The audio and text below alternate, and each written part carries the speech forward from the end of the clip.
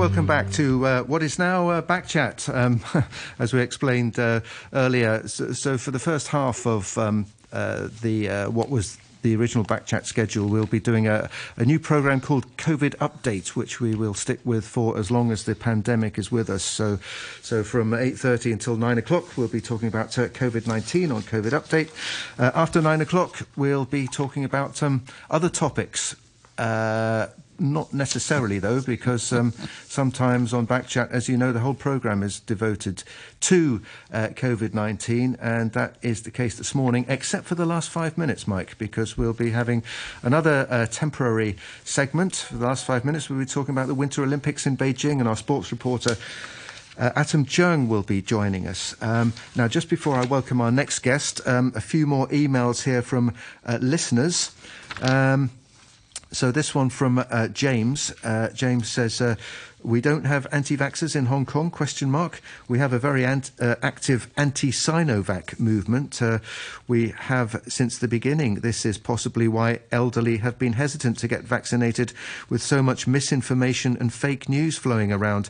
Yesterday I saw a flood of social media messages saying Sinovac was proven useless against Omicron, so we shouldn't count Sinovac jabs as vaccines. This was based on one-sided local reporting of a study which found poor antibody response from Sinovac and BioNTech against Omicron, but local reporters only shared the poor news about Sinovac.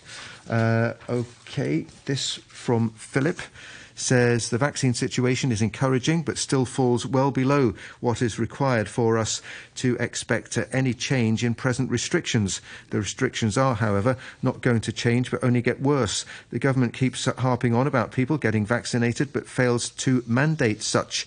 Expecting the elderly or non-believers to change their mindset is not going to happen. The government needs to implement the vaccine passport as soon as possible and widen the requirement so that the non-vaccinated are seriously affected in their movements. The non-vaccinated are holding back the progress of Hong Kong in dealing with the virus. Carrie Lam needs to do more, otherwise her legacy will be recorded. Sorry, I think that goes on to another page, which I don't have. Anyway, you get the gist of Philip's message. Bob says, please ask your distinguished guest the $64,000 question, is zero COVID a realistic ambition in Hong Kong? And Bob also says, with the ratio of local to imported cases now around 10-1 or even higher, what is the logic for the quarantine policy which is destroying Hong Kong's position as an international city? Okay, we're now joined on the line, I hope, by Dr. Siddharth Sridhar, Clinical Assistant Professor at the Department of Microbiology at the University of Hong Kong. Dr. Sridhar, good morning. Good morning. Thank you very much for joining us. Now, how about that last general question? I think it was aimed at one of our guests before 9 o'clock, but anyway, I'm sure you can address it. Calls it the $64,000 question, is zero COVID a realistic ambition in Hong Kong? I mean, the policy is now referred to as dynamic zero COVID, but is it, will we be able to get on top of the infection wave this time? No, it's looking like it's very hard to achieve this time around because obviously we have Omicron, which, as we all know, is more transmissible than previous variants. So our little bag of tricks that helped to control the previous waves might not be anywhere near as effective this time. So I think, as the Center for Health Protection has repeatedly pointed out, we haven't seen the peak of this particular wave yet, and we can expect things to get worse because it's very, very difficult to perform thorough contact tracing when you have so many cases, so many unlinked cases every day. So it's looking quite grim this time around, yeah. Should we, I know radical idea has been suggested, should we shut down the whole city for 1 week, force everyone to stay home and test them all? The whole 7.5 million? Right, that's actually exactly what what's done in mainland China when they have outbreaks in cities there, and I think we are fast approaching a point where the government really needs to ask itself what it's going to do next, right? If it's serious about dynamic zero and really going towards zero cases, then very soon we are reaching a tipping point where there's no option but to do that.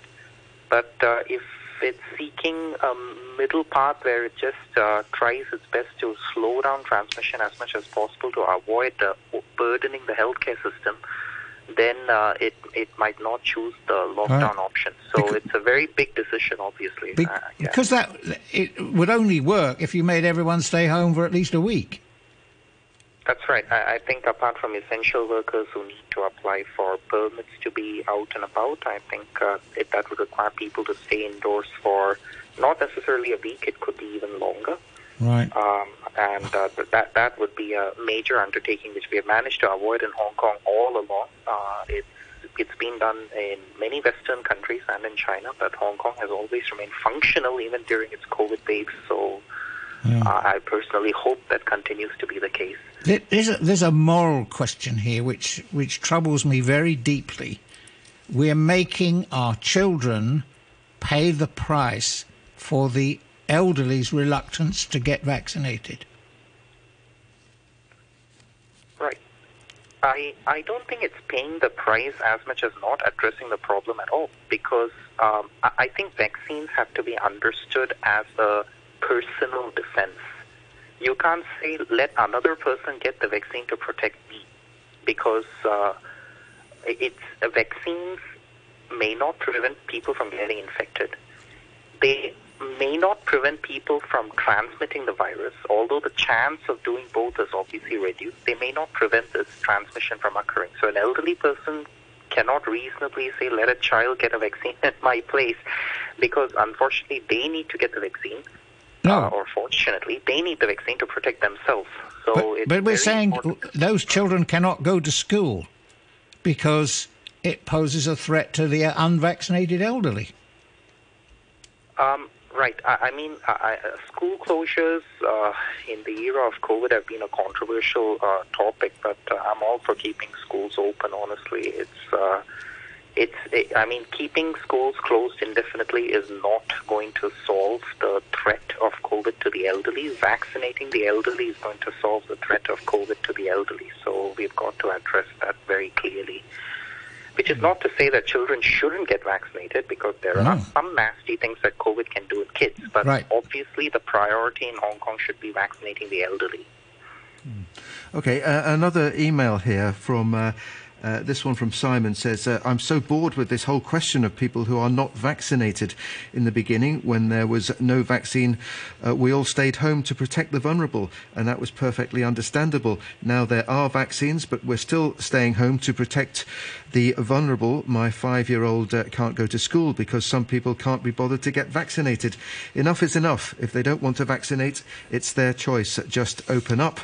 And Bob says, why the huge focus on vaccinations when everyone knows that vaccinations do not prevent infections or even transmission? Seems to me that all of us who have done our duty and been vaccinated are being held to ransom by the elderly who refuse to get vaccinated. This question, Dr. Sridhar, of elderly people having especially the over 80s, still having a very low vaccination rate, it really is central and critical to the whole anti-COVID strategy, isn't it? Yeah, it's actually the single most important point, because that's the justification for dynamic zero and everything, right? Because the thinking is, if you have an uncontrolled COVID-19 outbreak in the community, then the healthcare system can't cope, because you have a flood of cases at A&E. A tsunami would be a better term. You would have medical wards basically filled to the brim. And if somebody then gets, say they have a heart attack or a stroke, their care is going to suffer, because the system is struggling to deal with the wave of COVID-19 at emergency departments and at public hospitals. So the healthcare system would seriously buckle. And we've seen this pattern time and time again in overseas, and there's absolutely no doubt that it's going to happen in Hong Kong as well. So which is why it's important for the elderly to get vaccinated, so this at least is reduced to a certain extent, this phenomenon. Can we, I don't know, is it time to really review our tactics? Can we make quarantining at home the default option, provided it's accompanied with a wristband to control movements, and then only take the most serious cases into hospital? Right. At the moment, we are hospitalizing COVID-19 patients not for taking care of COVID-19 patients or providing them with medical care. We're doing it to prevent transmission in the community. And the reason we do that is I think it's very clear that a lot of residential buildings in Hong Kong are not great for preventing virus transmission. You see all of these major outbreaks in buildings, even when people don't leave their units. Yeah, the virus still finds a way to basically transmit to units all around them. So that's a problem. There are problems with the infrastructure. Right. And that makes home quarantine so very difficult. So I think we heard in the government press conference that they were looking at patients in Hello? quarantine, and that would be one of them. Sorry, we were losing you slightly there. Could you just repeat the last part again about the news conference? Yeah. So the government repeated at the news conference that they would have to look at some of the living conditions of patients before deciding whether home quarantine was an option. Yes. Yeah. So that would probably be one of the things they look into. So yeah. Yeah. So if you're living in a busy household or a subdivided unit or something like that, or sharing a kitchen or a bathroom, it wouldn't necessarily be suitable for home quarantine. Exactly. I've had family members overseas who have home quarantined extremely successfully. Like they managed to family members, but they live in apartments that are reasonably sized. So if you're talking about a 350, 450 square foot apartment in Hong Kong, or even smaller, it's very, very difficult to avoid. Yeah, Hong Kong's housing issues and problems are also a factor in this. Yeah. Another email here from a listener, Colin, says, why has Singapore been so successful in getting their elderly vaccinated while Hong Kong has not? Please start opening up. Open our running tracks, sports stadiums, swimming pools and gyms. That from CW. As we are aware as well, the new system of vaccine passports is due to begin on the 24th of this month, whereby you will need to prove vaccination in order to enter a number of premises. Dr. Sridhar, do you think that how helpful is that going to be in encouraging a more robust vaccination rate? I'm all for it. I have absolutely no problem with encourage people to get vaccinated. And I think it's this, together with the fear of the fifth wave in the number of cases, that should spur a lot of people who are hesitant previously to get vaccinated. And we're already seeing that. So, okay. Expanded to 2 doses. Okay, Dr. Sridhar, thank you very much for joining us on the programme. I'm afraid we are losing you a little bit. It's not a great connection, but thanks for your input and your comments. Appreciate that very much. We also have now with us on the line James Robertson, the owner of a restaurant chain that includes Grappers and Cadillac. James Robertson, JR, good morning to you. Good morning, Jim. Good morning, Mike. Good morning. Thanks for joining us. So we've been hearing a lot lately about the effect on the catering sector of the most recent distancing restrictions. How's it looking from your perspective? Well, I heard Alan Zeman last Thursday or Friday on Radio 3, and he was emphasizing a lot of people in the industry are at the edge of the cliff of bankruptcy, and it's exactly true. We just cannot survive closing down dine-in service at 6 p.m. Takeaway deliveries, it helps, but it doesn't compensate for the lack of beer, wine, beverages, sales that go along with it that are highlighted more at dinner than they are at lunch or breakfast, of course. And it's painful. Not only to mention that, of course, out of our group, we have 12 outlets, 4 of which are pubs, which are closed completely. So we got people that are getting no income. We try to rotate them in to the extent possible to the places that are operating with restricted hours, but you can't get everybody a full salary or anything. So we got lots of no-pay leave, and we're in dire straits. And the thought that they may increase the restrictions, there's some announcement coming tomorrow, I guess. I mean, frankly, it doesn't work. I mean, nobody's paying attention to the elephant in the room. Is everything they're doing doesn't work. They're just doubling down. I mean, the hundreds of people that got ill over the weekend, how many of them were using face masks? I suspect all. How many of them have been vaccinated? I suspect many or most. So it doesn't work. In fact, pushing everybody to get vaccinated only relieves the seriousness. It doesn't relieve the spreading. I mean, ironically, when I was a kid and we had a polio vaccine, it stopped polio dead in its tracks. This is aiding and abetting people to be able to go out and spread it more. Lots of these people have had vaccines that are spreading it. So, and putting up little panels. I mean, first of all, in the restaurants, they had a big spreader case at lunch in Festival Walk, and they had a breakfast case in Tai Hang. And what do? They closed dinner.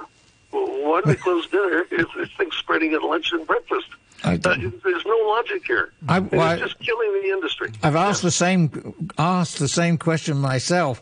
Why can I have lunch with somebody, or even a small group, and I can't have dinner with the same group, even if we're all vaccinated and all the staff of the restaurant are? And sitting in the exact same table and chair. And I also wonder if anyone in the government understands the business model of a restaurant, because the drinks that go with a meal are a big part of the business. But nobody cracks open lots of bottles of wine at lunch because you've got to work in the afternoon. So your big sales of alcohol especially are going to come with dinner. Absolutely, Michael. JR, do you have any hopes for this vaccine passport plan, which is due to come into effect fairly soon? I mean, is that going to... it's 2 weeks' time, isn't it? I think so, yeah. Yeah, 24th. Well, I don't hold out much hope for that. And the rumor on the street is they're going to restrict the dine-in during the day to 2 people to a table. What does that accomplish? It accomplishes nothing. I mean, you still got the same opportunity to pass or catch the virus. Yes, unless the restaurants are open, the pass is a theoretical thing. But now we know it doesn't work. Their tactics don't work. That's why it's spreading.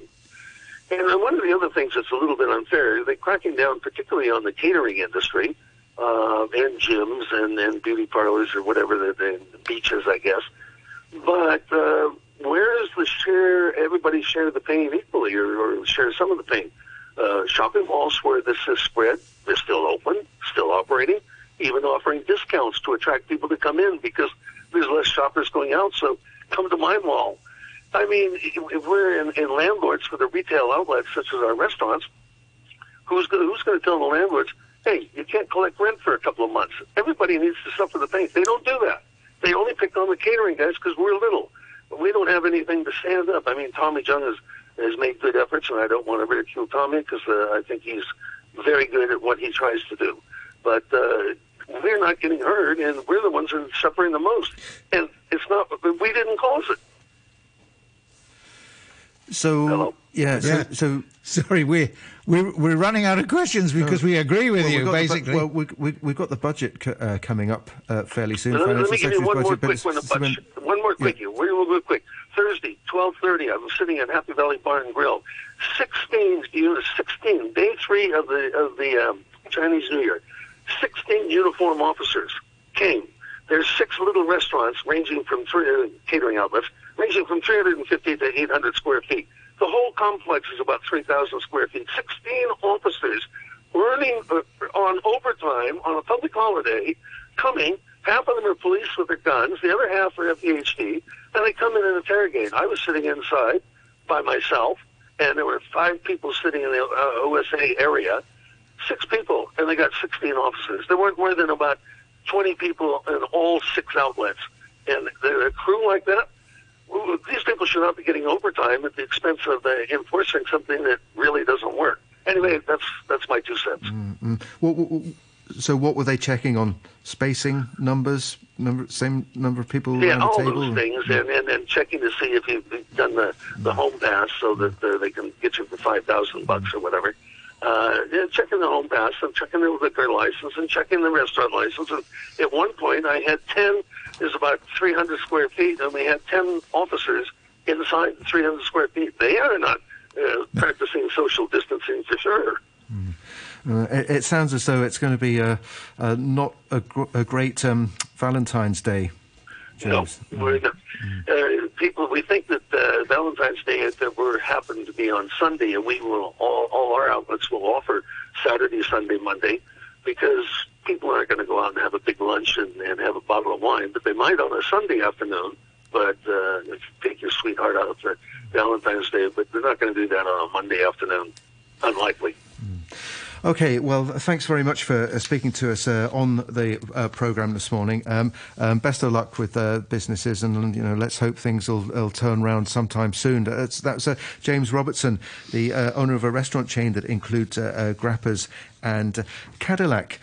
So you're listening to Backchat, and we're going to introduce a new little element to the programme. In just a moment, we're going to hear from our sports reporter, Atom Chung, with a roundup of the action at the Beijing Winter Olympics.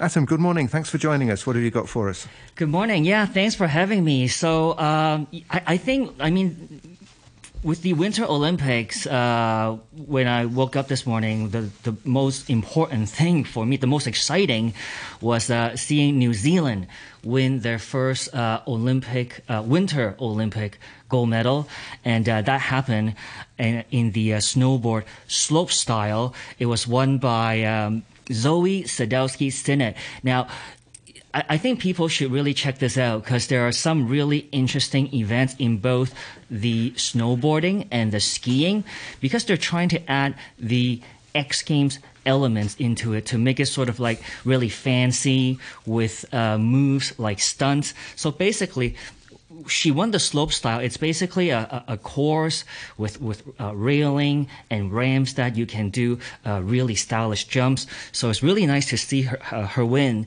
and also the way the other competitors all celebrated with her after they saw she won. So it was a really nice moment. So for me, that was the highlight from yesterday. And we've had some events been rearranged because of the weather, because of high winds. Is that right? Yeah, that's right. So it's the men's alpine skiing downhill that was postponed yesterday because of high winds in Yanqing. So that event takes place outside of Beijing. So they've rescheduled that for later today. I also want to mention that there's a chance for China to possibly win a medal today in the men's snowboard slope style. China's Su Yiming is actually leading in the standings going into today's final. He's actually ranked ahead of Canada's X Games champion, Mark McMorris. So it should be an interesting one. Some of this sounds like games rather than athletics. Yeah, and I think they're trying to make it appeal to the younger crowd and to make it just look more exciting on TV, because events like skiing and snowboarding, especially with skiing, it's traditionally been the moguls. You go down the hill with the bumps and the aerial jumps. But now they're adding this, like I mentioned, they call it the slope style, as well as the big air and the ski cross, the free ski cross. So those are pretty exciting too. How's it looking with the hockey? What I would call ice hockey, what you would call hockey? To be honest, with the hockey, I'm more excited to see how the women's hockey will turn out, because there's a great rivalry between Canada and the U.S. So competition is already underway. I believe China is playing today as well in the preliminary round. As for the men's hockey, obviously there's no NHL players this year. So, but there are lots of young players out of Canada and also out of the Russian professional league, and these guys are pretty good too. They just don't get a lot of exposure exposure because they don't play professional in North America. For the older, more traditional viewers, when is the ice skating? Oh, I'm glad you mentioned that because now there is a team event in figure skating later today, so a medal will be handed out in the team event. But the more exciting one are the individual skates, and the star of this Olympics is Yuzuru Hanyu from Japan. He's won 2 gold medals already in the men's figure skating, and he's going to get his first action tomorrow morning in the first skate. How about the pairs? Oh, the pairs, that's going to come up later. Well, we can talk about that later for sure. Yeah, the ice dance and the pairs, yeah, that's going to be exciting too. Okay, Atom, well, thank you very much for joining us with that Winter Olympics roundup, and we'll look forward to seeing you again tomorrow morning, indeed for the rest of this week and for the rest of next week at the same time. That was our reporter Atom Chung there with his Winter Olympics roundup. I do have some more emails from listeners, but I'm afraid I'm going to have to save them till tomorrow, all on COVID, because as we explained at the beginning of the programme, the first half hour of what was Backchat is now called COVID Update, because we're going to focus entirely for the first half hour on COVID. Some days, Mike, we might do the whole programme on COVID. It's usually Monday, Jim, yeah, speaking right. from memory. COVID Monday. Yeah, but thank you very much for your participation there, Mr. Mike Rouse, and thanks to all of our listeners. And we'll be back tomorrow morning with a COVID update from 8 till 8:30, and then Backchat from 9 till 9:25, and then we'll hear from Atom again at the end of it. A quick look at the weather before we go to the news summary and morning brew. Let me just open the right fader here. Yeah, okay, so